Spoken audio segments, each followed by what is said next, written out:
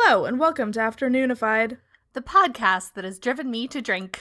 I'm Emily, and Sarah's drunk. Shh. Do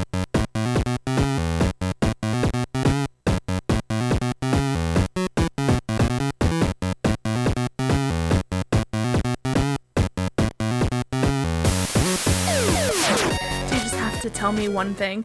Just have to say one thing. Emily. I've got nothing. I'm actually not that drunk yet. I'm working on it. You're all the characters from the Snake Juice. Snake Juice? It was Snake Juice, I think, yeah. We're gonna kind of do some of our housekeeping business up top because we're just not gonna have Sarah by the end of this episode. God willing. So first we're going to explain the premise because, I mean, otherwise she's not like leaving in the middle of the episode. That would be insane. Yeah, so I have had one glass of whiskey because that's what the episode's about. I am midway through my second glass of whiskey. Also, I don't drink a lot, so my tolerance is just like... Yeah. I usually have one whiskey and I get way too tipsy and I have to stop. And I'm forcing myself to not do that tonight because... I don't know why. Why are we doing this? This was my idea.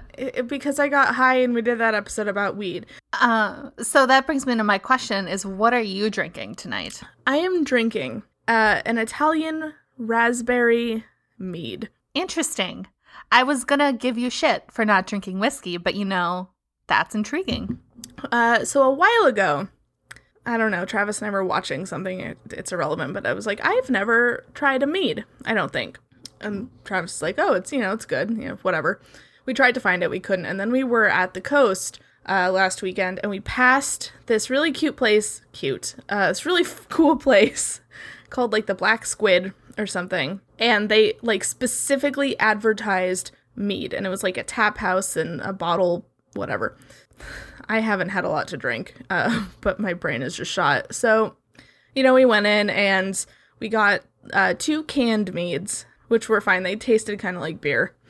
And then Travis got one that was like made in the Danish tradition. That was fine. And then I got this raspberry mead, and mead is good. I enjoy mead. I'm thinking about becoming like a snobby mead person. I was going to ask you, like, what's the difference between like mead and just traditional beer? But that's a good episode for a mini, so don't answer that. Just the short of it is that mead is actually a wine made from honey. Oh, I have had mead. Dedoy. Yeah, it's actually my favorite winery in Minnesota. It's called Winehaven, and they make a honey mead, and it's very good. Yeah, I was going to say, you live in fucking Norse country. Like, that's their thing.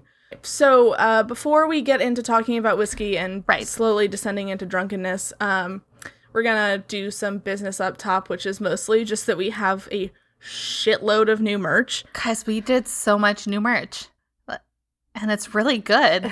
Yeah, so we discontinued our old skull shirt, which I actually happen to be wearing right now, but, we rebranded over a year ago. It's time to move on. I mean, we've had the new logo for a while. So yeah, there's a ton of new merch. All of those proceeds are still going to the NAACP, I believe we said. Yeah. No, Black Lives Matter. Black Lives Matter, sorry. We said that a million years ago. Yeah. So that's where that's going, but there are some really super cute new merch designs, ones that have tested my limits of what I am able to do. Yes, we are not professional graphic designers, but we can fake being good graphic designers. Graphics designers. Graphic designers. I'm not that drunk yet. I'm just very happy to be recording again. Just very excited, Emily. I'm very in love with the new tarot card design, and I think that will probably be a purchase that I make for myself. Yeah, I'm getting that on something. Probably a tote bag. Yeah, when I stop spending money on makeup that I'm not wearing anywhere. Yeah. All right. Sources for this. 90% of what I'm going to talk about is from this book called 99 Drams of Whiskey by Kate Hopkins. Yes. You read a book? A book. I read 2 books. I'm so proud of you. The other one is The Whiskies of Ireland by Peter Mulryan, which I actually bought in Ireland and has been sitting on my bar card as decoration for 3 years. Actually opened it up. It was very good. And then I've got some other stuff, just mostly from like add additional little things from Primer Magazine, BBC, and a website called Whiskey Advocate, which is just... I don't think it needs an advocate, but that's very nice. Yes. Here's a peek behind the curtain. I usually write maybe 8 to 10 pages of notes. I have 16 for whiskey. And like I said, I've already had like a glass and a half, and I'm talking very generous glasses of whiskey. We'll see how much we get through. I might die, which will make this a very special episode of Afternoonified. It's haunted. So whiskey. Yes. So whiskey, generally speaking, is an alcoholic beverage distilled from fermented grain and aged in wooden casks. That's the most intro definition you can get. It's alcohol. It gets you drunk. Most whiskey is made from barley, corn, wheat, or rye, and will go by different names depending on either the grain that was used or the region where it's distilled. I was wondering what the distinction was. Yeah, so bourbon, scotch, and rye are all types of whiskey. Like, whiskey is the overarching kind of like drink. They're different kind of like regional variants. Is whiskey spelled with an E or no E? I spell it with an E. The difference is, like, Irish whiskeys will spell it with an E. Scotch whiskey will tend to be spelled without the E, so just W-I-S-K-Y. But in America, it's spelled with an E, I believe. Most places, it's spelled with an E. I spell it with an E, unless I'm talking about Scotch whiskey, in which case I will correct that. But, okay. I mean, I'm talking. You're not going to see it, so. You're not going to see how it's spelled. Yeah, no.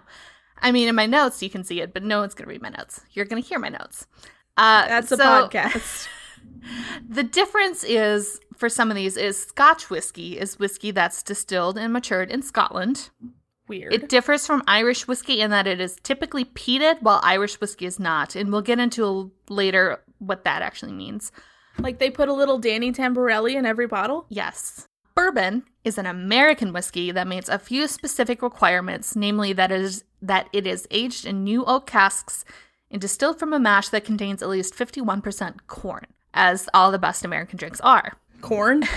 Yeah, corn is the most American vegetable, not vegetable, you'll ever see. It's a grain. Is it? Yeah. Are we the only ones with corn?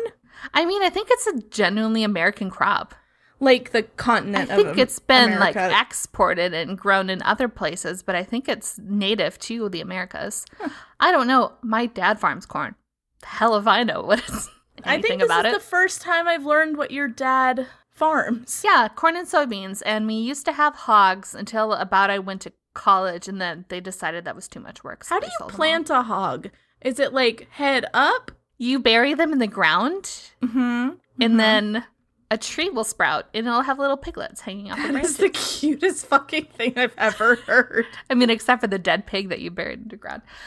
It's the circle of life, Sarah. That's literally the circle of life. We don't have time to get off track, but I just wanted to inform everybody that when I was little and growing up on a farm with pigs, I would go down to the barn and I would march up and down the lawn, like from one end of the barn to one end of the pen to the other, singing to the pigs. I was adorable. Did you also have a spider that lived in the corner that let you know which one was some pig? We had spiders. They were very big, and I was afraid of them. All right. The last one, rye. Likewise, it's a whiskey that uses rye as its primary grain, hence the name. It tends to make it a little spicier, whereas the corn and bourbon trends sweeter. Like, corn is very sweet. Sweet corn is a thing. Corn syrup is a thing. So that's a thing. Like I said, I'll get into a little more... Oh, I just spilled.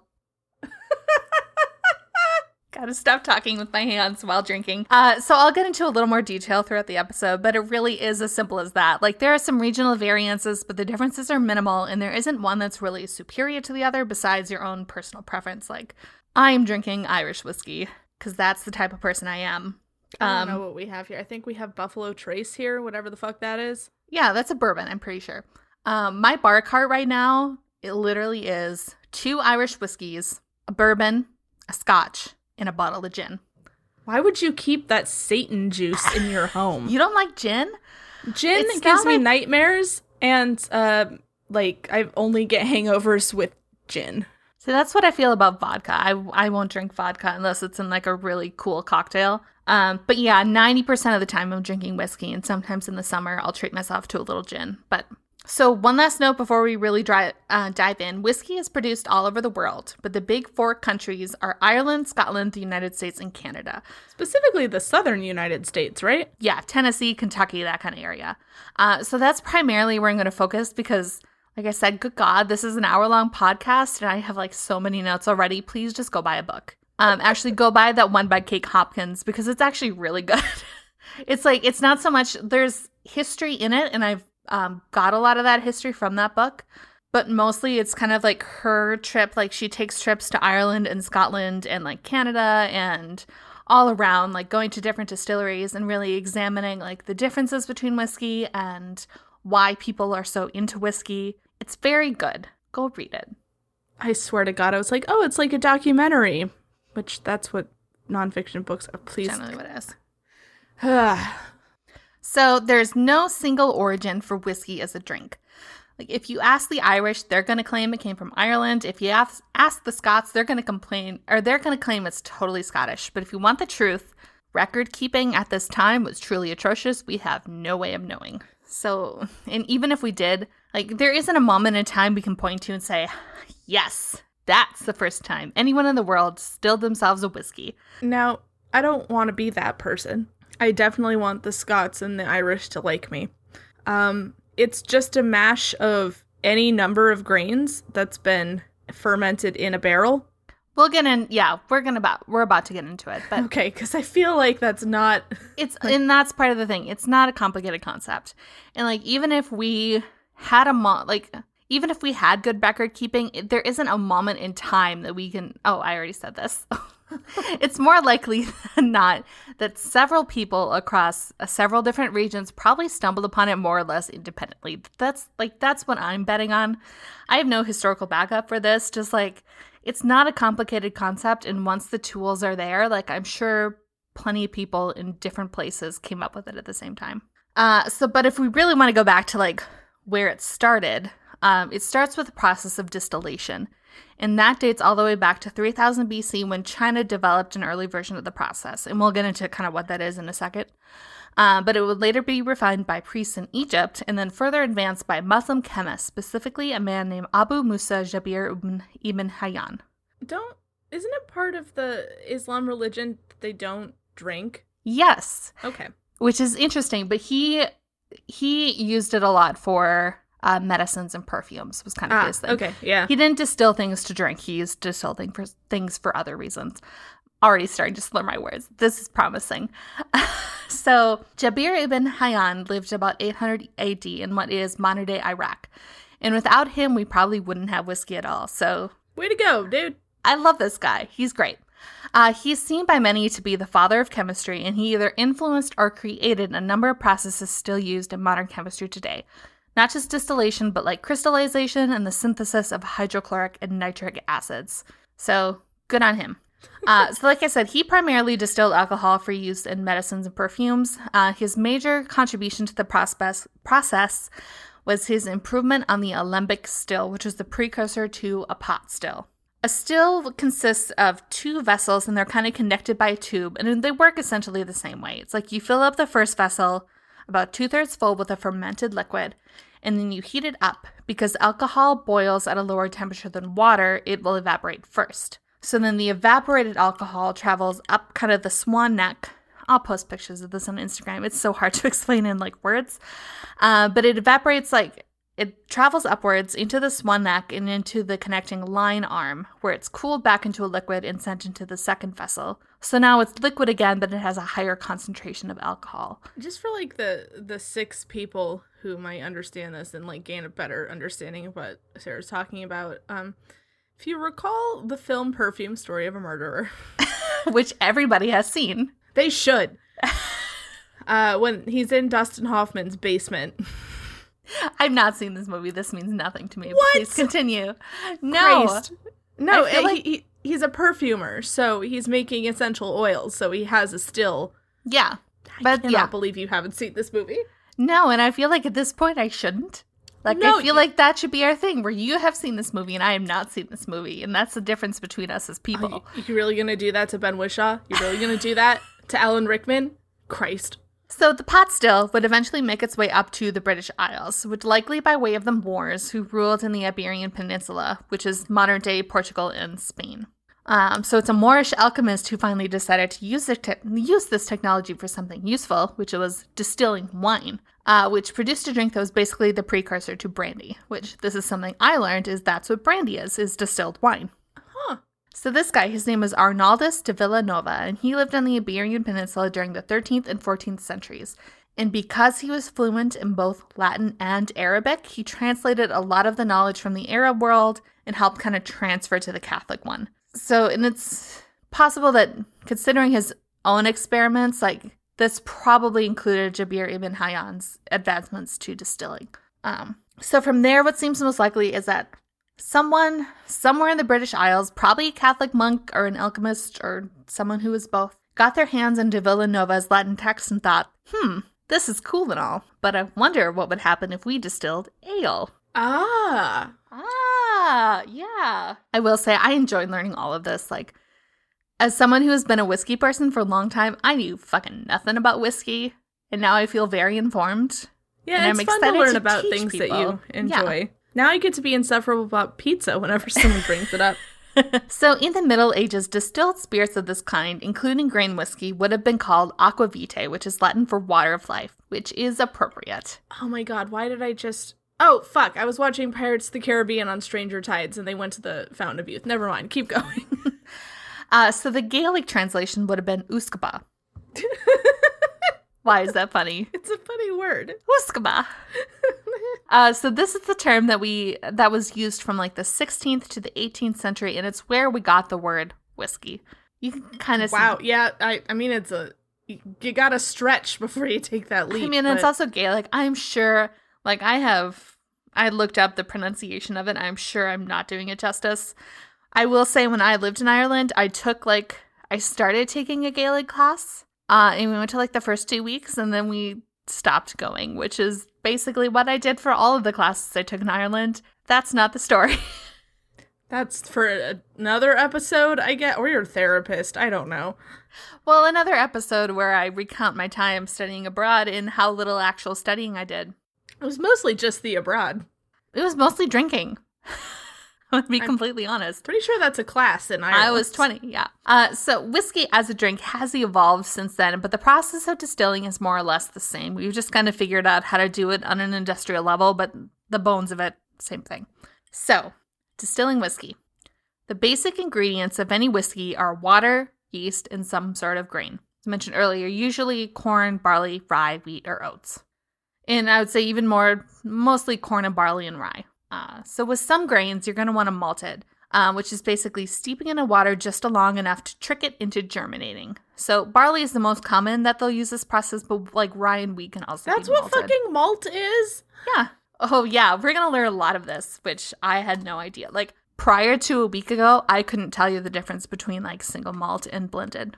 But we will get into it. I assume malt is the same thing that makes like chocolate malts taste good, which is just crazy. No. So in order to grow new shoots, the barley seeds will produce enzymes that begin to produce some of their starch into sugar. And you can't ferment anything without sugar. This goes all the way back to our baking episode. Yeast likes Doesn't it? Sugar. Yes. So it can fart a bunch. Yep. So basically, like, you want to get it wet enough so, like, it'll start to do this process, but you have to stop it before the grain itself uses all the sugar up trying to, like, actually grow into a plant. So you... Make it damp? Yep, you put it into some water, and then before it can get to that point, you have to drain it, and then you dry it. So here's where we get our first major difference in regional whiskeys. Scottish distillers will use peat fires to dry their barley, and Irish distillers will not. Okay, so that's where, like, peatiness comes into... Yes. Which I don't even know what that flavor profile is. I just know people say it a lot. It's kind of like a smoky flavor. Oh, okay. Honestly, like I said, I'm more into Irish whiskeys than I am into Scotch, so I haven't had, like, too much experience tasting different Scotches. But it's kind of like just a smoky flavor. Peat is like a compressed, like we talked about in the Bog Bodies episode. Yeah. It's like it's like a moss. It's compressed moss. Yeah, all of this is new to me. I prefer tequilas and liqueurs, so... That's where I am. Yeah, so it's through this process that Scotch whiskies get their peaty, smoky flavor. There are exceptions. There's a brand of whiskey called Connemara, which is a peated Irish whiskey. Generally speaking, it's kind of how it shakes out today. Historically speaking, peat was the most accessible fuel in both Ireland and Scotland, so it's likely that at least like way back in the day, Irish whiskey also had some of the same smoky flavor. Then for whatever reason, they began to dry their barley with hot air and closed kilns, which kept it away from the peat. So Irish whiskeys kind of moved away from that. Scotch whiskeys still utilize it. My ice is melting too fast. Now it's mostly whiskey. That's fine. Gotta get them whiskey stones, dude. No, we'll get into that later. I know. I live with a whiskey drinker. I know exactly why you shouldn't have whiskey stones, but... So the grain, malted or otherwise, is then ground into a rough flour called a grist. This gets poured into a tub with hot water and becomes a mash. The mash gets agitated regularly, which encourages further conversion of starches to sugar. So you'll repeat this process 3 times with hotter and hotter water each time. Then the remaining water, known as the wort, is drained away and sent into a fermenter. Why is everything in this process so ickily named? Yeah, none of this is grist, mash, wort. No. The leftover wash is usually held back and used in the first mashing of the next batch of grist. Sort of like a sourdough starter, but for booze. Yeah, no, that's a thing that comes up a lot. Also with vinegars. You take a little bit of the mother from vinegar because it has all them good bacterias and it just kind of kickstarts the whole process. Yeah, exactly. So back in the fermenters, yeast is added to the wort, and yeast, as we learned in the baking episode, is a live bacteria that demands sustenance. It's just a bunch of tiny Prince Joffreys. In this case, the sustenance is all those sugars that were created from the malting and the mashing process. So far, this is not too far removed from a basic beer recipe. And if you're good at retaining information, you'll remember that 3 minutes ago I said original whiskey was probably some old monk's attempt at distilling ale. It's not quite beer, though. The technical name for it is wash. And delicious. Yeah, delicious. The wash at this point in the distilling process has an alcohol content of about 9%, so like a very strong beer. To get it to a more respectable level, you need to remove a lot of the water content, and that's where distillation comes in. Okay. So you put the wash into a pot still, which is heated to a boil, and then the alcohol vaporizes and condenses into what's known as a low wine with an alcohol content of around 20%. And about what are we looking for with a finished whiskey? About 60 to 70. Okay. Yeah. So you collect the low wine, you distill it a second time. If you're Irish, you're going to distill it a third time. Again, this is generally speaking, not every Irish whiskey is triple distilled, and there are distillers outside of Ireland who will distill it a third time. Not all Irish, we know. Yeah. There's a quote from Kate Hopkins, which says, the Irish say that this helps take the edge off the alcohol. Everyone else says that it's simply the Irish showing off. It can be both.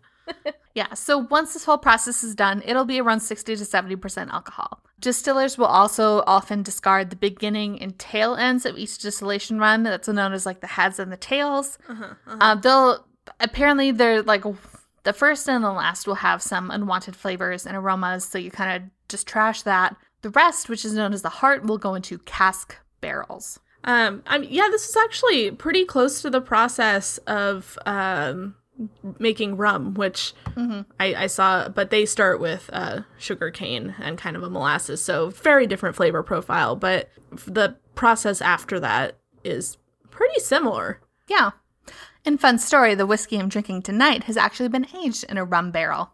Yeah. And I spilled some more. You gotta stop that. Well, when we were doing the distillery tour, for the rum distillery, Rouleaison Distillery, if you would like to sponsor this podcast, I am almost out of rum.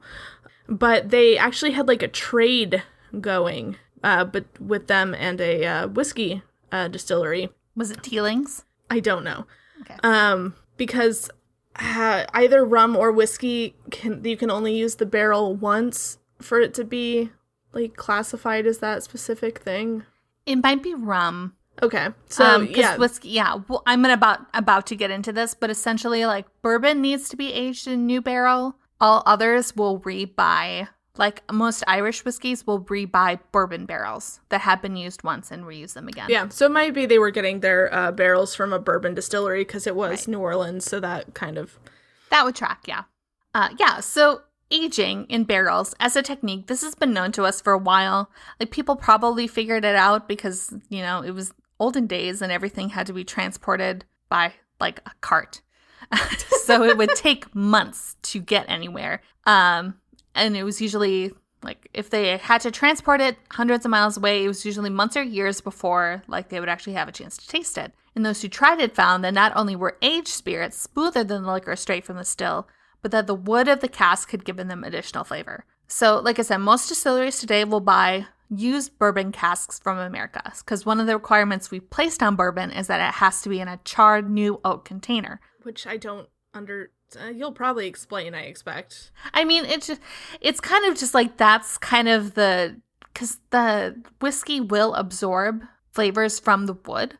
Uh-huh. So having it in a brand new oak charred barrel is going to have a different taste than something that's been used a couple of times. Okay. So I think it's just a matter of, like, preserving that specific flavor. Only arbitrarily related, but I was thinking about it. In Kingsman 2, that was a bourbon distillery, right?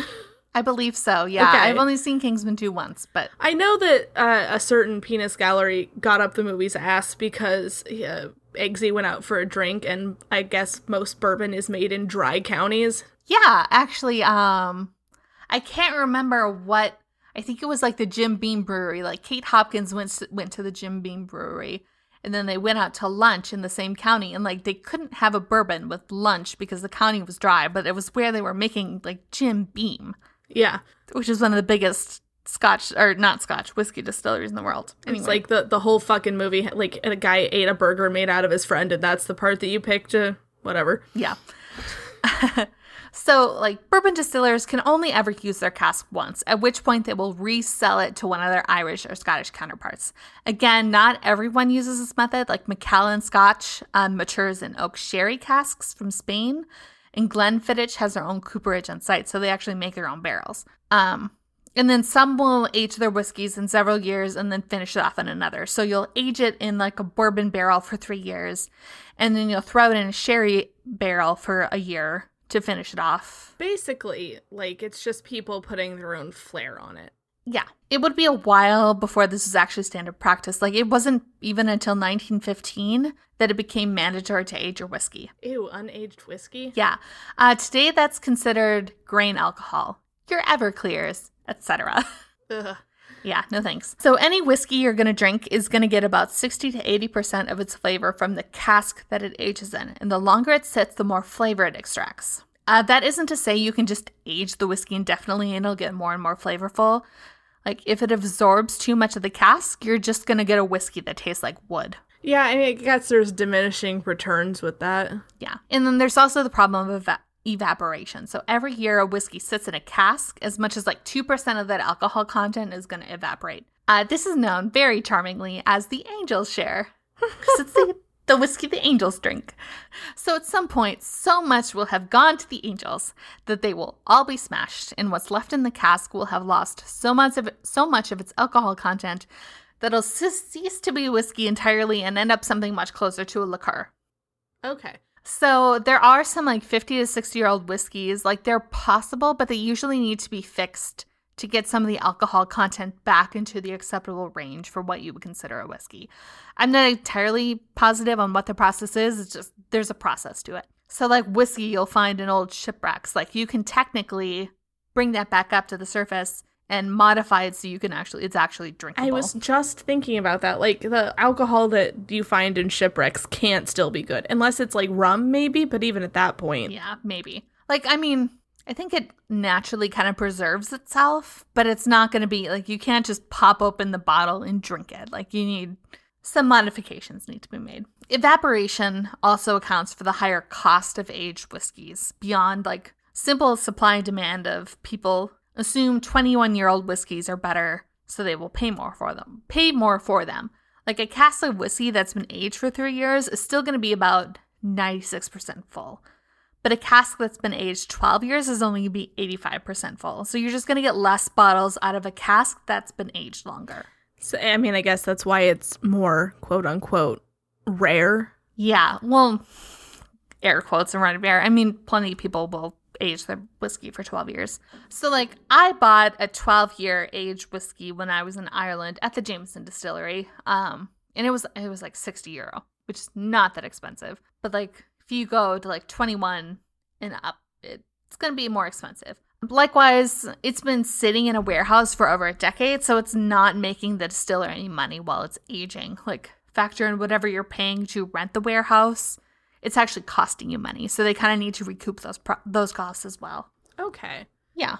So it's not just like people artificially inflating the value of aged whiskeys. Like, there is some in the process of making it, they just cost more to make. Well, I have to assume that they also don't make as much because of the fact that it has to sit around for a while and not make them money. So Right, yeah. why fill 70 barrels with whiskey that's going to sit there for 20 years when you could fill 10 and... Right. And, like, most people ain't going to be that picky. Like, there's definitely a market for those, like, rare aged whiskeys, but, like, very small percentage of the population compared to the people who are going to go to the liquor store and buy a bottle of, like, 3-year-old Jack Daniels and chug it in a weekend. I think the most I've ever spent on a bottle of alcohol was $60, and I've had it for nigh upon a year now.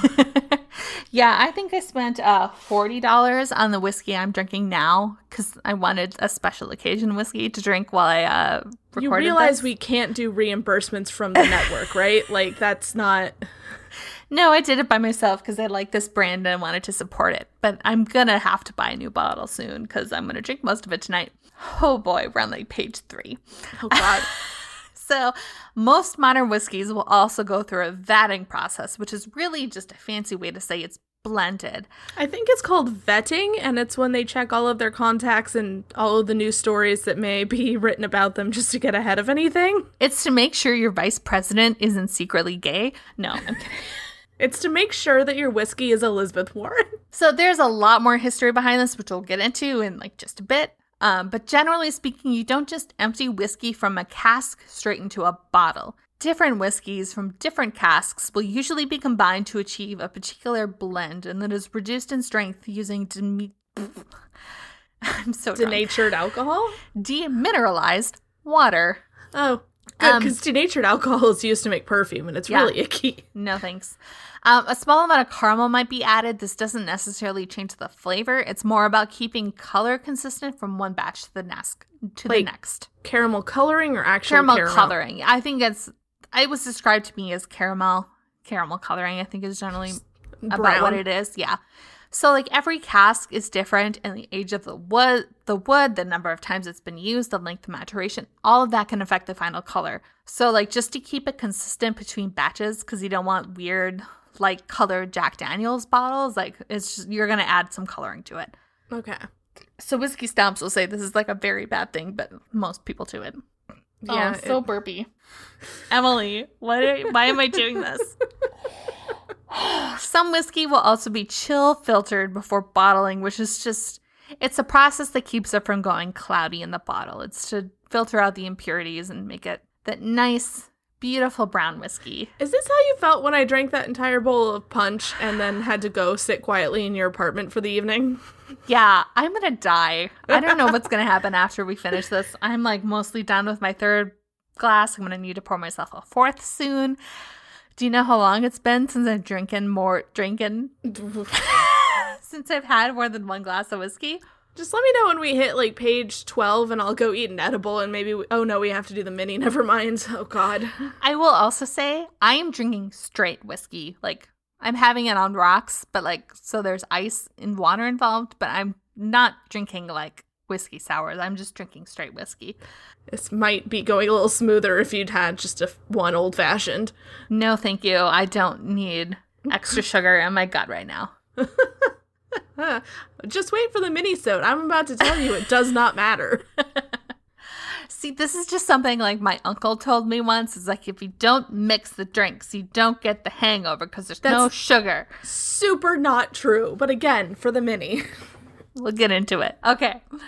So once people got the hang of distilling, it became a very popular solution for processing surplus grain crops. So say you're a farmer living in Ireland or Scotland during the Middle Ages. The market for your grain is really what you can use yourself and like people who live a reasonable distance away. You're not going to be exporting this. Yeah.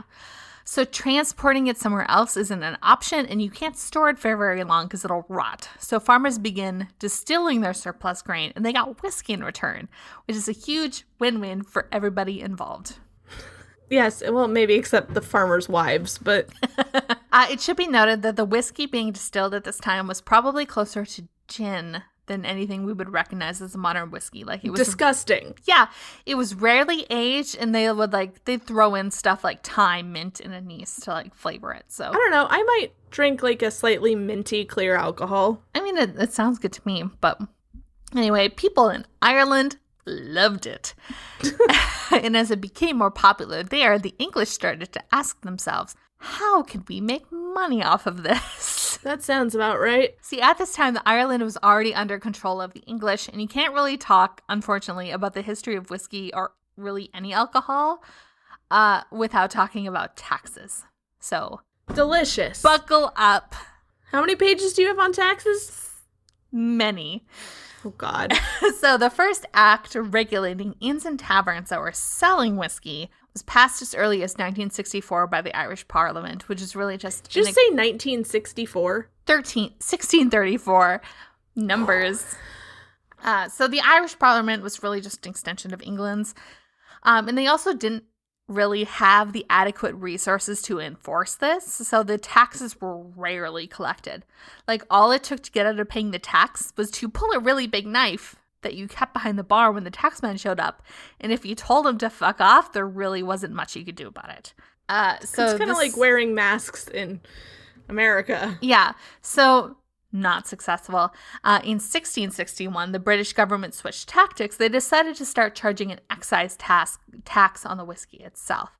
So excise taxes are basically any tax you place on domestically produced goods. So, like, this is the thing we do today, usually booze and cigarettes, when you want to discourage people from buying them.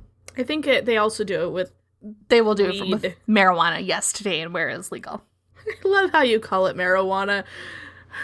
Look, I have smoked pot exactly twice. I'm surprised it's twice. I know, I'm a square. Just wait till you come visit sometime. So there were several loopholes to this, not least of which was that registering as a distiller with the excise board was a completely voluntary exercise. So, like, this is the trend for, like, the next century and the next after that. It's like the British government implements a tax, the distillers in Ireland and eventually Scotland when it comes under English control. They exploit every single loophole they can find, and then the British try and outsmart them by enacting new taxes and new regulations, and all the really good distillers go underground. So, like physically or metaphorically? Metaphorically. So one good example of this is in the 18th century, one of the schemes Britain used to tax whiskey distillers was they'd determine how many batches your still could produce in a year, known as charges, and then they'd collect taxes on that number. So then the distillers that had actually bothered to register were now incentivized to increase their production because any batches they distilled beyond that number would be tax-free. And that would make them a lot of money. So the British, not happy that this whiskey was escaping duty, would respond every year by upping the number of charges, at which point the distillers would increase production even more, and it went on and on like this to the point where registered distillers were going to some pretty terrible lengths to produce as much whiskey as possible. So one of the things was they would heat their stills even hotter to make the alcohol evaporate faster, but this also made the mash froth. And that slowed down the process. It'd kind of clog up the still. Their solution was to add soap. Why not? What?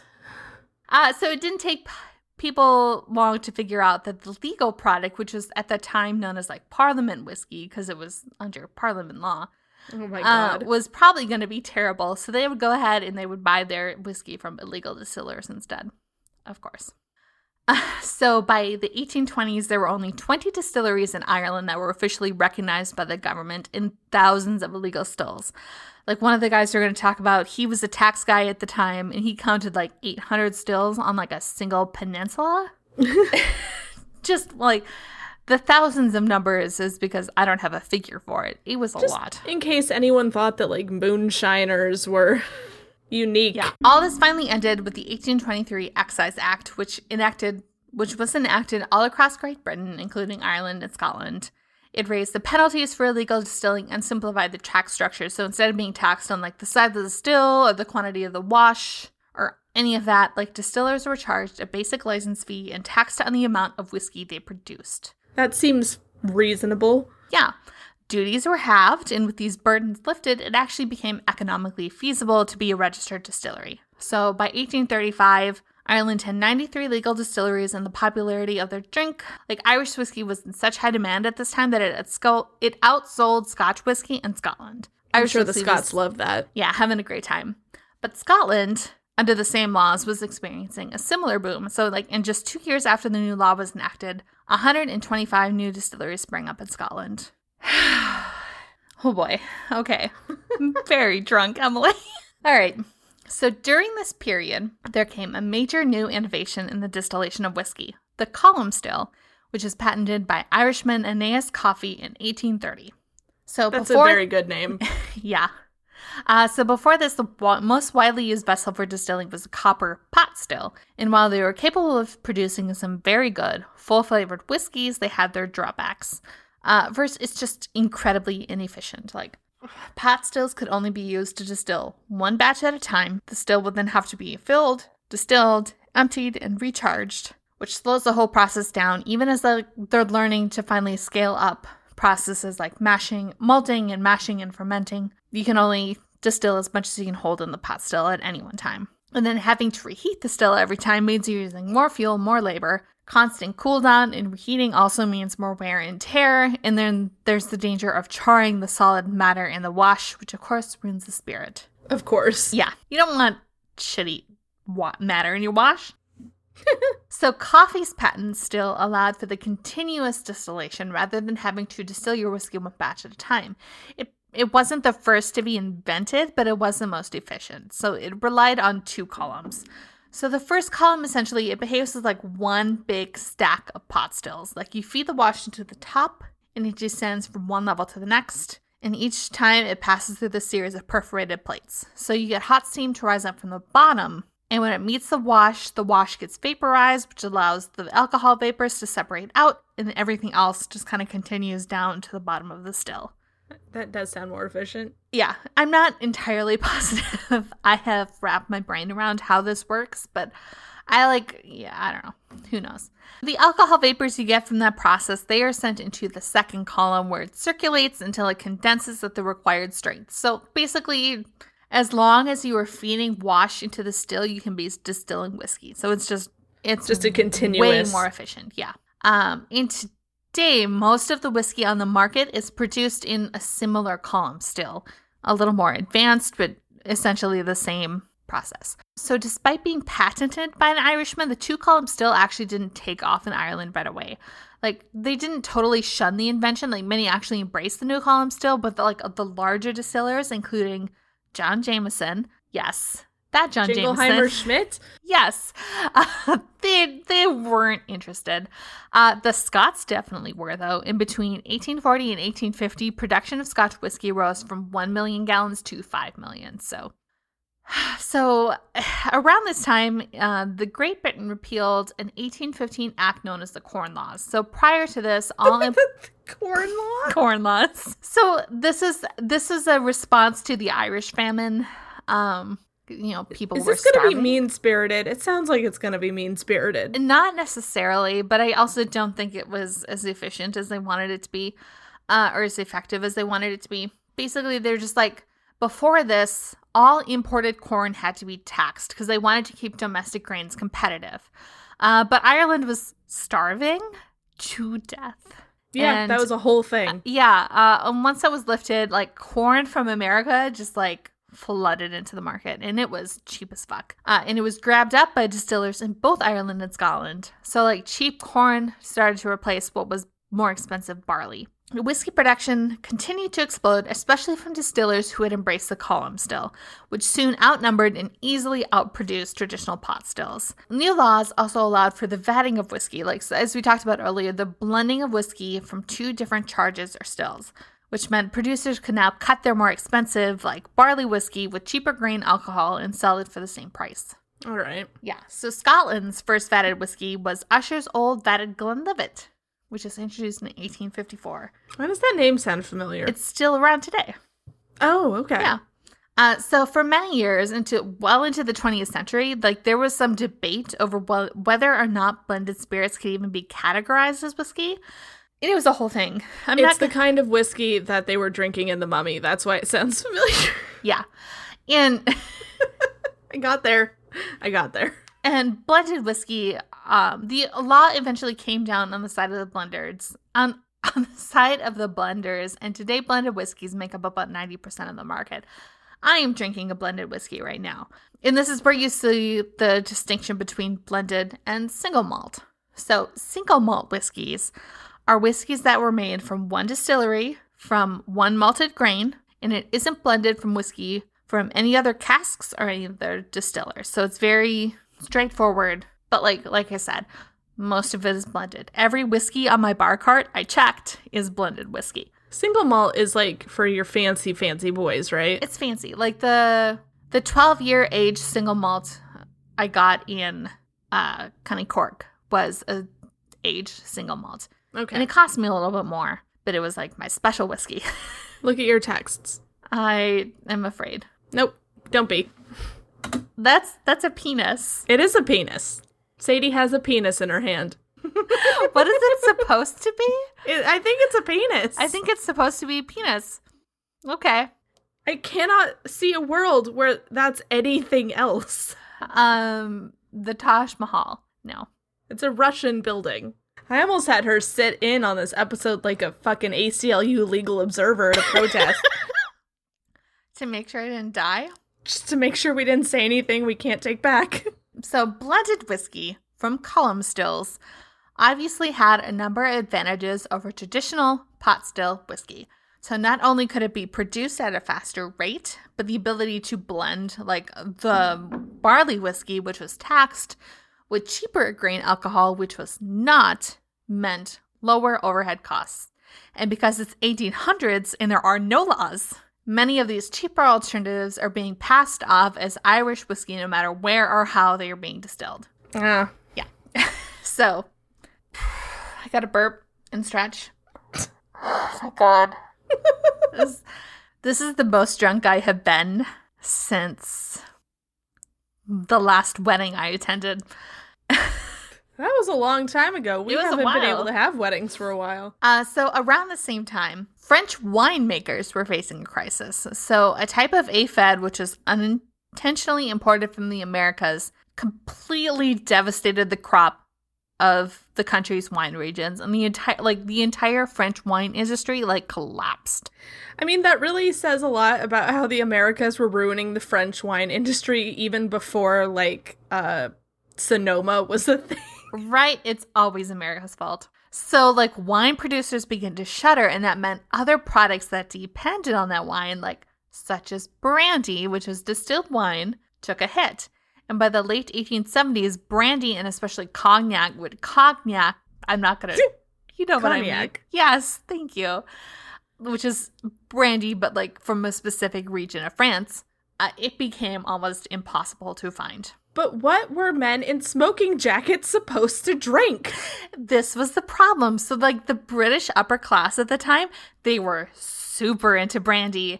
And once they could no longer find it, they had to turn elsewhere. So Irish whiskey production quadrupled, and Scotch whiskey experienced a similar boom.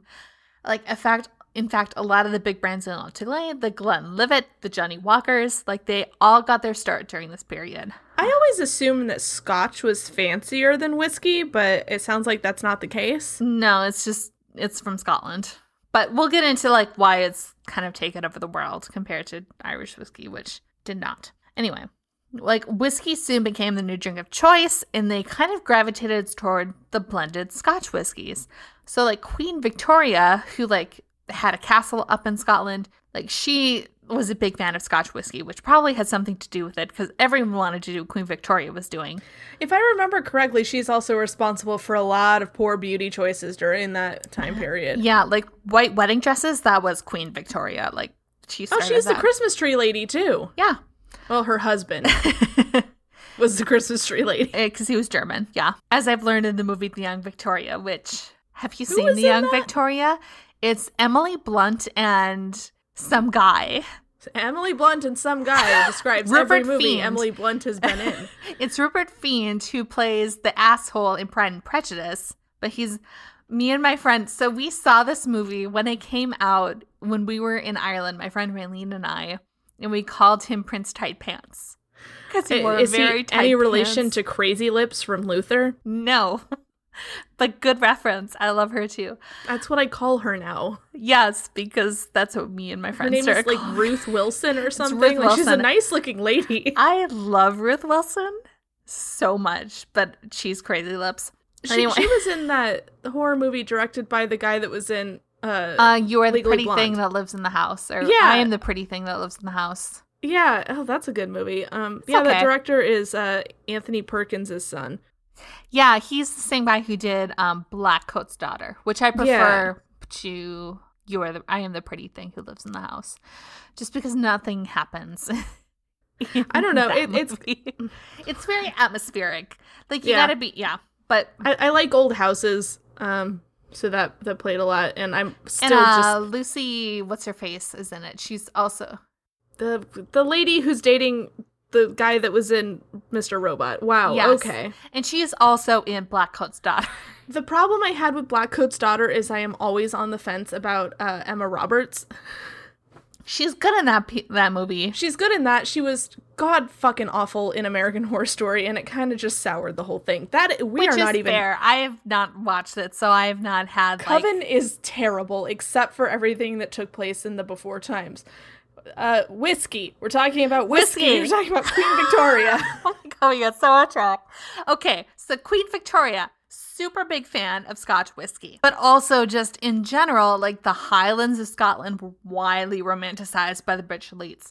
So obviously the spirits that are coming from that region are going to be more favored. The banshees are fine in Ireland, but the spirits from Scotland just mwah.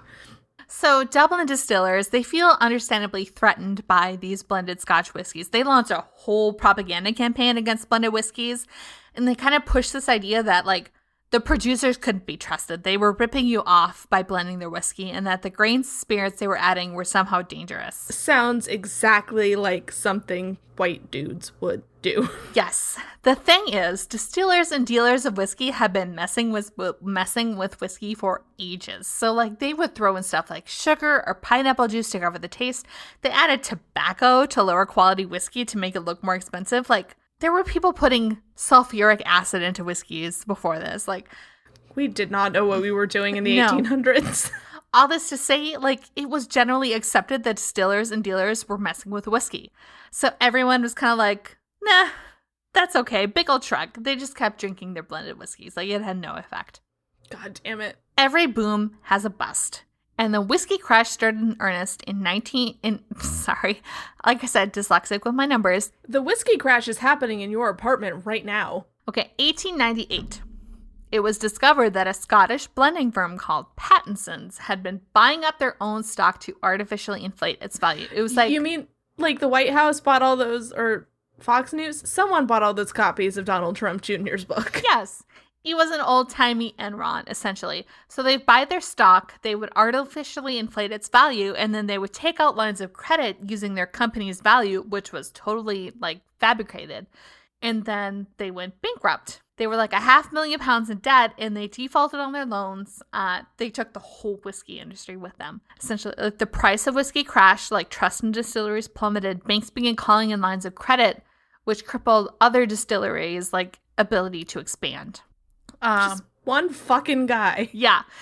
And meanwhile, like, the aphid thing is over. The wine industry is rebounding. Brandy makes a comeback. And then it's World War I. Then it's American Prohibition. And then at the same time... I really liked Brandy and Moesha and the Cinderella she did. I don't think she's had a comeback yet. And I'm really... Brandy the drink, Emily. If I don't say dumb shit every couple minutes, people forget I'm on the podcast. I am talking a lot, aren't I? Well, it's your episode. So, okay. So, Crash. Wine is back. World War One happens. Then it's American Prohibition. And then the Irish War for Independence happens. And then the Irish Civil War happens. Because Ireland is really fucked up at this time. And Irish distillers are still hanging on to their pot stills. So they're being outproduced by this company called the Distillers Company Limited, which is basically a Scotch production monopoly that has bought up all these distillers in Scotland and in Ireland. They built their success in the column still, and they also would just buy up troubled distilleries and then close them down. So they would eliminate their competition by buying them up. So by 1932, there were only 5 distilleries left in the Republic of Ireland. Blended whiskeys completely dominated the marketplace, and most of the whiskey being sold was Scotch. Jesus. Yeah, that's why Scotch became a thing. I'm going to finish this glass 1 second. This is glass number 3 for anyone who's keeping track. That's glass number 3 down. I don't feel like going into the kitchen to get another icicles. Ice cubes. If it makes you feel any better, I called the toaster oven the warm box the other day. Sober. Okay, so I'm pouring myself a 4th glass of whiskey. I'm adding some water. Because I can't drink it just straight. I will die. I'm also going to take a drink of water. Because it's an oh wow. I'm just going to play, elevator music for a couple seconds every time you have to take a pee break. That would be appropriate. I'm okay right now. We're like gonna that move on. song from Community that... That's not... Yeah, that one. Yeah. Okay. I got my 4th glass of whiskey. No ice. Just water. We're going to back up a bit. We got to take a trip all the way across the Atlantic because whiskey... To Kokomo. No. Okay. Whiskey was never just exclusively the domain of the Scotch and the Irish.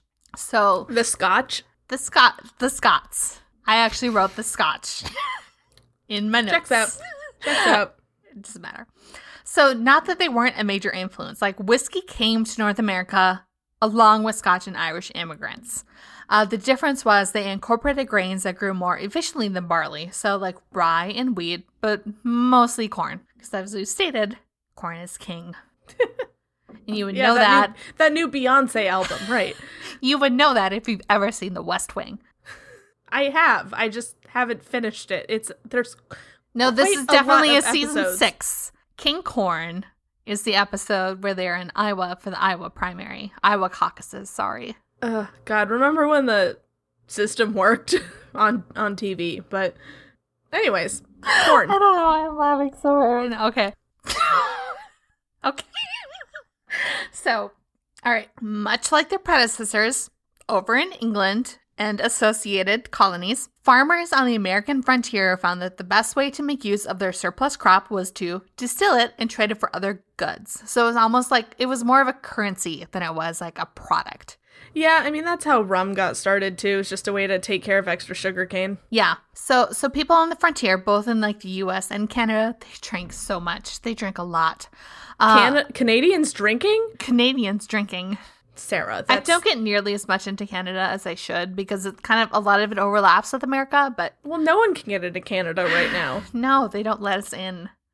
Trump efficiently cut the borders because no one wants to let us in anywhere. I mean, I think there's 2 places in the Middle East that are fuck it, I don't care. But yeah. Yeah. Rum had been the drink of choice throughout most of the revolution. Holy shit, I just took a drink of that whiskey, and without the ice, it's very strong. Please, go get an icicle from the kitchen, my dude. Shut up, Emily. So, whiskey had been the drink of choice throughout the revolution, but whiskey soon overtook it because it was cheap and plentiful, especially in the frontier, where fresh water was rare and milk didn't keep. So if you wanted to stay hydrated, your best options were usually whiskey or beer. So farmers would take it with them into the fields. Parents would send their kids off to school with a shot. And general stores had an open cask customers could drink from as they shopped. That is disgusting. Honestly, in pandemic times, yes, it's horrifying. But it makes sense from an 1830s point of view where you just want people to buy shit. And if they're a little drunk, they'll be good customers. Do you know what I miss? Those big barrels with pickles. I miss those a lot. I'm sorry, where are you getting barrels of pickles? You've never... so, like, I don't know if Disneyland had, like, loose pickles. They might have been wrapped. But, like, yeah, there were, like, stores, like, convenience stores where... What are you talking about? Barrel of pickles. Hold on. I'm not crazy. In what universe were you buying loose pickles? I'm not making this up. Loose pickles? Yeah, it's just like a wooden barrel filled with pickles. It's like a Cracker Barrel sort of thing.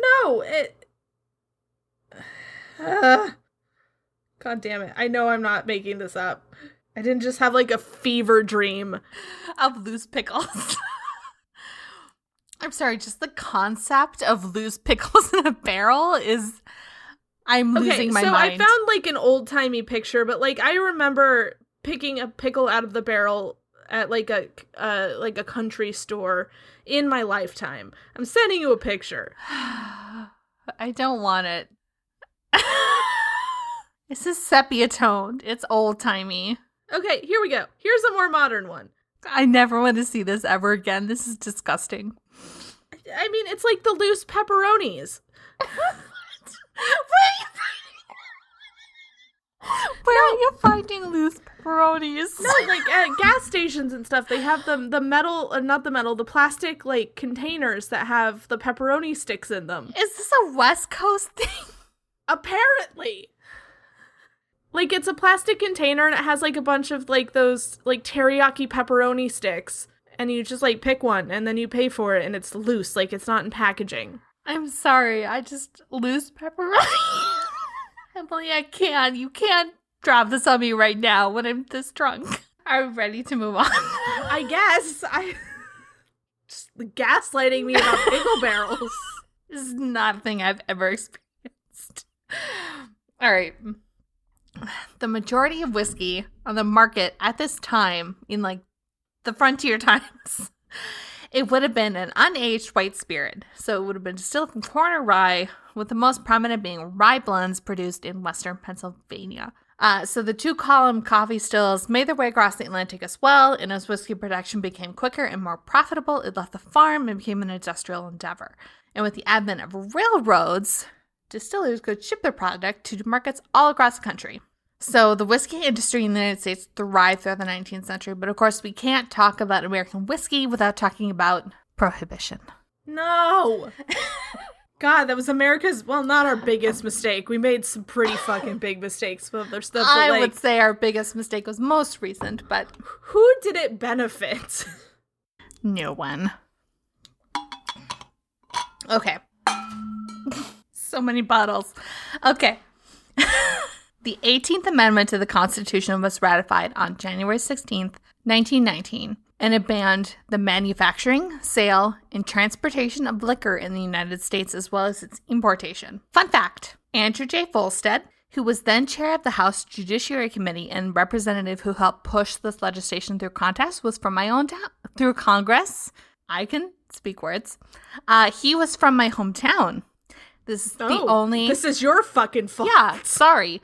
This is the only interesting fact about my hometown, and someday I will go back to Granite Falls, and I will drink a beer on Andrew J. Volstead's porch. Well, see, now you just need to become more famous than him.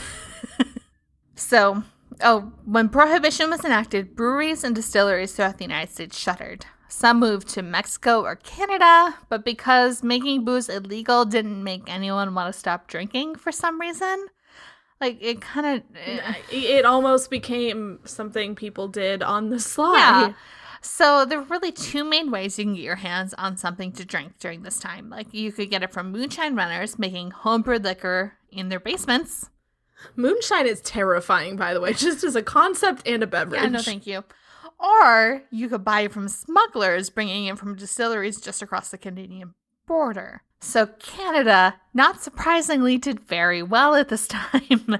They had briefly, like, Canada had their own kind of prohibition movement, but it had only ever been enacted on a regional basis. And even then, like, the provinces that voted to go dry, they kind of just gave up after a couple of years.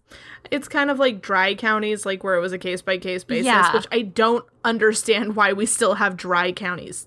Like we do, right? We do, yeah, especially in the South. So we could do like a remake of Smokey and the Bandit and it wouldn't be completely outdated. No.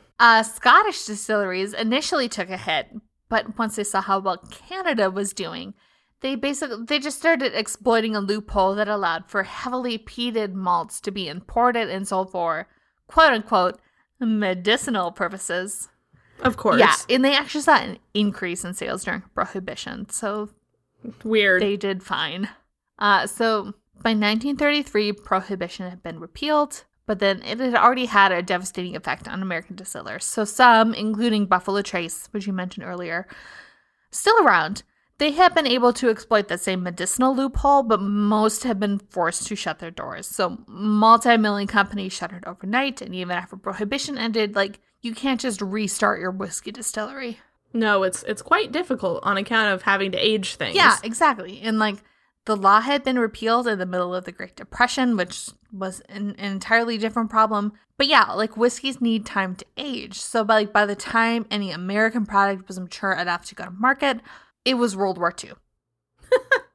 Which arguably everyone kind of needed a drink at that point. Yeah, but like production was stalled, like redirected toward the war effort. You were making alcohol for like other reasons you would use alcohols rather kind of like how distilleries are making hand sanitizer right now. Exactly. So many distillers that had existed before Prohibition, they never recovered. And this created an opening for smaller distilleries, and especially those making bourbon, to reestablish themselves. So, like, leading up to Prohibition, rye, I just can hear myself being super drunk. Rye had been America's drink of choice, but, like, by the time Prohibition happened and had ended, like, the taste had changed. Like, bourbon surged in popularity, and once the war had ended, like, 38 bourbon distilleries reopened, another 15 opened for the first time. So, today we kind of think of bourbon as, like, the quintessential American drink. But the truth, I mean, for the most part, it's very, I mean, it is, as most things we consider very American, very Southern and country. Beer to be the most quintessential American drink. I mean, also true. The truth is, like, bourbon as we know it today wasn't even really a thing until after the war. They're pretty sure the name bourbon specifically comes from the times when we were all shipping our whiskey up the river, like before there were railroads. And bourbon as a term during that time specifically referred to a whiskey that came for the docks of Bourbon, Kentucky. Okay. And it wasn't until the late 1940s that the United States even, like, set out guidelines for what makes whiskey a bourbon. So, like, what specifically do you have to do to be bourbon just compared to, like, whiskey? And that is, it is any American whiskey made from a mash containing at least 51% corn. It is distilled to 80% alcohol by volume, and it is aged in a newly charred oak barrel. Which, ironically, not ironically, I don't know. This was a requirement added with some encouragement by a few congressmen that represented states with timber companies and cooperage mills.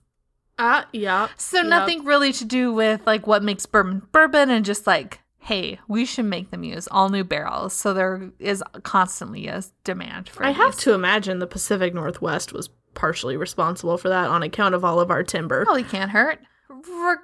So that doesn't mean there wasn't a bourbon tradition before, like, these laws were passed. It was just that it wasn't really codified. Like, there was a recipe, but it could be altered. And, like, a lot of what we would consider bourbon in the 19th century probably wouldn't qualify as bourbons today. It's kind of like when we were talking about pizza, and, like, pizza in its tradition existed, and then, you know, at some point a bunch of dudes got together and were like, no, this is exactly what you have to do to make a pizza. Exactly. So regardless, in 1964, Congress declared bourbon as America's native spirit. Sure. Okay, I guess. Sure. I mean, I like a good bourbon. I like them in old fashions, but, like, I mean, I shouldn't talk. I'm an Irish whiskey fan, clearly, as I'm drinking 4 glasses of it. Drinking. We are an educational podcast, ma'am. Shut up. Today, the top-selling American whiskey in the world is, guess. Top-selling whiskey in the world is Jack Daniels. Yes, correct. Jack Daniels is not a bourbon. It's a Tennessee whiskey, which meets all the criteria of a bourbon and is legally defined as a bourbon. But don't tell anyone who makes Jack Daniels that, because apparently that's the worst insult ever. I want to say I have a Jack Daniels on our bar right now, but it's the cherry flavored. Oh. Yeah, I thought it would be good. I must prefer the apple Jack Daniels if I'm going to be drinking a flavored whiskey. I had a cousin who bragged to me one time. He went to my brother's when my brother was still living in Denver, and my brother let him have some Gentleman Jack. And while I was buying the whiskey that I'm drinking tonight, like, I came across Gentleman Jack while I was shopping for whiskey, and Gentleman Jack is not that expensive. It's like $40 a bottle. Yeah, which is what I paid for this whiskey. Well, this which cherry, I just fucking spilled again. God damn it. No, this cherry whiskey just tastes like flat soda. Yeah, it's fine. Right. Like, you can drink a lot of it. It's fine. Yeah, I'm sure it tastes good. Nah, it's kind of that fake cherry taste. Like I said, I much prefer the apple flavored. Yeah, I feel like it's better not to buy, like, the flavored whiskeys than just, like, take a general standard whiskey and flavor it yourself. Yeah, I could have just put it in cherry Coke, like, if we're gonna be real about it. Anyway, Tennessee whiskey is, for all intents and purposes, it's a bourbon. But it's produced in Tennessee and has been charcoal filtered through something called the Lincoln County process. Honestly, like, it's more of a marketing thing than it is okay. Any distinct just to make it stand out process. Yeah. Okay. So, fine, which is fine. Honestly, like, make yourself stand out. We're almost done. But one last thing, because I'm not done talking about Irish whiskey yet. In 1966, there were only 3 distilleries still operating in the Republic of Ireland. So there was John Jameson and Son, Cork Distilleries, and John Power and Sons. And they, like, eventually figured out, like, we can't survive unless we merge together. So they merged to become Irish Distillers Limited. Emily. Don't worry, I'm talking for the next one. They modernized their production techniques and they started blending their whiskey. Fucking finally. Like two centuries after they figured that out. 200 years after it became a thing. So this kept them alive, but, like, even after the merger, their share of the international market stood at something like 1%. So, like, Irish whiskey was just not a thing in the 60s. They eventually made this deal with Canadian-based Seagram's, which... Ooh. Yeah. So it's more complicated than this, but essentially they took partial ownership in IDL in exchange for their Bushmills distillery in Northern Ireland. Bushmills, very good Irish whiskey. Anyway, like, because Seagram's had this international reach, it opened some new markets for Irish whiskey, and that wasn't, like, it was enough to get them attention. But many of the IDL's brands, including Jameson, which is my personal favorite, like, I'm a Jameson stan. I'm not gonna lie. You are very basic. 32 years old. You should not be saying stan. Shut up. I love a good Jameson. Like, the fancy whiskey I had at my bar for a long time was a Jameson, and then I finished it on March 17th, 2020, because we had just gone into lockdown, and it felt like a really good time to finish off that bottle of €60 whiskey I'd bought in Ireland. Yeah, I'm saving the last, like, couple drinks of my favorite rum for, I don't know, sometime in November. Yeah, that's probably good. So, like, many of these brands of Irish whiskey, including Jameson, would later be bought out by French-based Pernod Ricard. So it turns out, today, most of the Irish whiskey on the market is actually owned by the French. Isn't that how history goes, though? Who knew? So, like, Jameson, and, like, I say this as someone who is still, like I said, very into Jameson, but it's owned by the French. Just full disclosure. The French are fine. Like, I have no problem with this. Like, Jameson is still a very good, like, it's a very good basic whiskey. I can't complain. I still have some beef with them over how they reacted to Euro Disney, but, like, whatever. So, Pernod Ricard, I don't know how to pronounce this. Jesus Christ. They did some rebranding, and they made Jameson their flagship brand, and they really pushed it aggressively in the American market, and it paid off. Like, today, the Jameson brand alone is responsible for over 70% of global Irish whiskey sales. Jesus. Yeah, so it's like the Jameson rise alone helped reestablish whiskey on the international market. And I will say, like, in 2009. So that's the semester I was studying in Ireland. It was spring 2009, and my dad came to Ireland. And before this, my dad drank exclusively Windsor Canadian. Ooh. I mean, Canadian And- whiskeys are fine. I have some issues with Canadian Mist, but that's not their fault. I don't want to talk about it. So my dad, before this, he would drink Windsor, and he got it in like a liter plastic jug. Oh, And he would, this is so bad. He would, when he got back home from being in the fields, he would crack open a can of Diet Mountain Dew. no, don't say what you're going to say. He'd drink about a fourth of it, and then he'd fill the rest up with Windsor Canadian. That is disgusting. And there was at least one occasion where I asked him for a drink of his Diet Mountain Dew, and he's like, yeah, here, sure. So the first whiskey I ever drank was Windsor Canadian. Did dads just make questionable choices back then? Like, because I know my dad would get...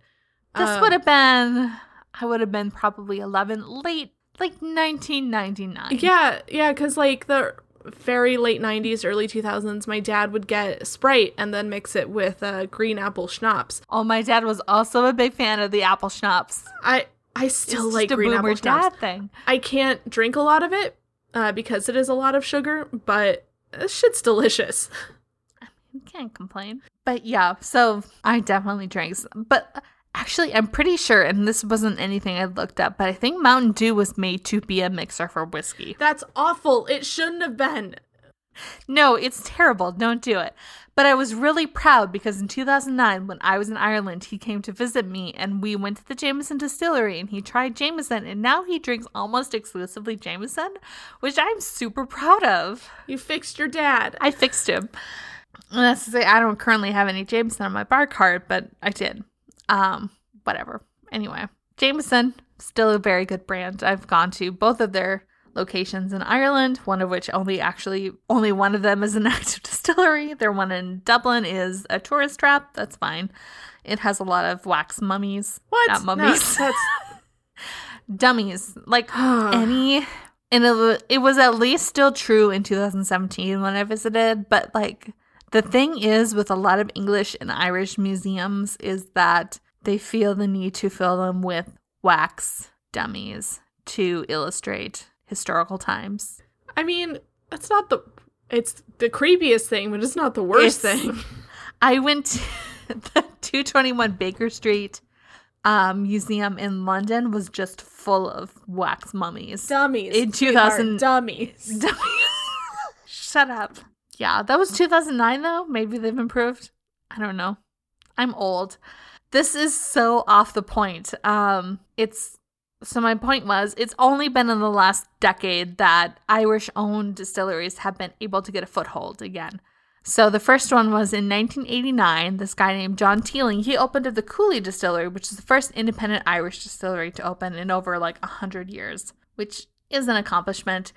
He would later be scooped up by the Beam Company, which is the maker of Jim Beam. They would also be scooped up by Suntory, which is like the big Japanese whiskey company. And they're like a big just producer worldwide of whiskey. But his sons, Jack and Stephen, went to open Teeling Distillery in 2012. And I toured them in 2017 when I was back in Ireland. Teeling's was the first new distillery in Dublin for over 125 years. It is what I'm drinking right now. And new independent distilleries are popping up all over the country again. So, Shanta. Which is Irish for cheers, in case you were. Oh, I thought you were trying to say the name of that author that Avalon uses on Slaughter? Sausage Slaughterhouse or something. A few last words on drinking whiskey. A few vocabulary words if you want to sound smart while you're ordering. Like you're not right now. 4 glasses in. I mean, come on, I'm doing okay. Maybe. I'm going to listen back to this when I'm sober and I'm going to be just mortified. Yeah, you are. Fine. So if you want the whiskey with no added adornments, you can order it straight up or neat. That's pretty standard. Just whiskey. You can also order it on the rocks. That will get you a whiskey that's been poured over ice. You can also order your whiskey with a splash of water or water back to get a glass of water on the side. or a splash of water in the whiskey itself. So, like, this is what many people recommend if you're actually interested in tasting your whiskey. It opens up the flavors. Yeah. So, yeah, because most whiskeys, like, at 60 to 70% alcohols, like, it's too strong in alcohol for anyone to actually get a handle on the flavor. Like, the alcohol numbs your taste buds and the scent receptors in your nose. And adding water helps open it up and give the drink a fuller flavor. So don't let anyone think you're a pussy for having a little water in your whiskey, because that's how it's supposed to be drank. That's why you drink it over ice and not those whiskey rocks, because the ice melts and then you get water in it. Exactly. And that's how I drink my whiskey. I like to pour it over ice, and I have even like a special little ice maker for those big fucking square ice cubes. We have like 9 of those in our fridge because Travis's favorite drink is bourbon. I actually ran out tonight because I forgot to refill it and I only had 2 left. So I had to like use regular ice cubes, and now I'm just drinking it with water because I ran out. But yeah, like I love to pour my whiskey over ice, and then you let the ice melt a little, and it's perfect. Also, a pro tip, I learned this at the Teeling Distillery. After you swallow your whiskey, exhale. That helps you avoid some like the burn that goes down your throat. I can't remember the exact science behind why that works, but it does. You're exhaling some of the alcohol vapors that were coming off of it. Yeah, something like that. Like some sort of drunk dragon. So don't let anyone give you shit if you want to drink your whiskey. If you don't want to drink your whiskey like a snob. Like, it is perfectly acceptable to mix your whiskey or drink it in a cocktail. Maybe not with like the super expensive stuff, but like with the Jack Daniels, like your basic Jameson, like fine. Personally, I am obsessed with old fashions. That's the only drink that ever gets made in this house with. So good. I'm going to give you my personal old fashioned recipe, which is, so you got to make yourself some simple syrup. Look up the recipe online. It's equal parts sugar and water, and then you boil it and then you let it cool. And you can add flavors to it if you're so inclined. Exactly. So, like, I will fill the glass with, like, just enough to fill the bottom of the glass with, like, a simple syrup. Do 3 fingers of whiskey and then, like, 3 dashes of bitters. It's the perfect old-fashioned. Like, you can throw in, like, cherries and shit and, like, an orange slice. But I don't have that on hand because it's quarantine and fuck it. You're gonna get scurvy.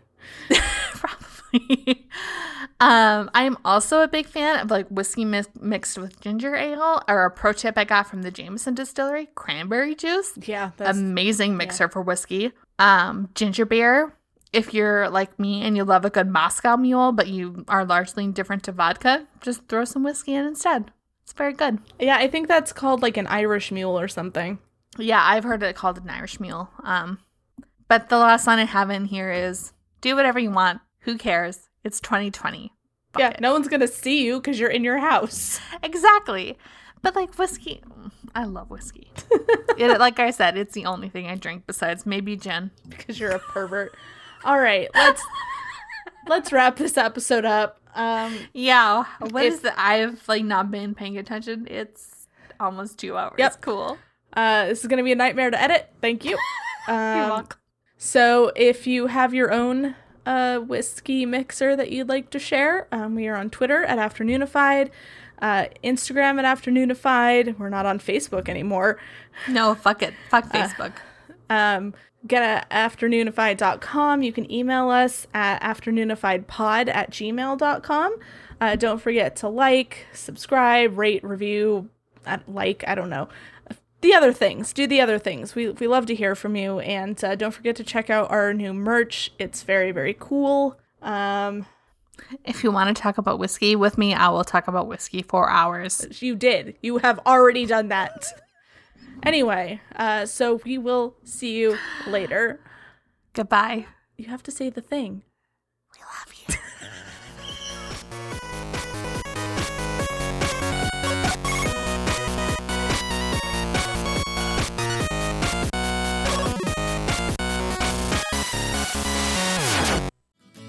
Do you love the Bachelor franchise? The romance, the adventure, the drama.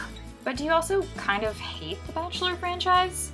Oh yeah, the sexism, the racism, the intense heteronormativity of it all. Here at Date Card, we're just two obsessed queerdos who love to dissect, talk shit, and get blocked by problematic contestants. Yeah, we're here for the good, the bad, and the Chad of it all. You can find us on Soblo Media, iTunes, and Spotify. Please accept this rose!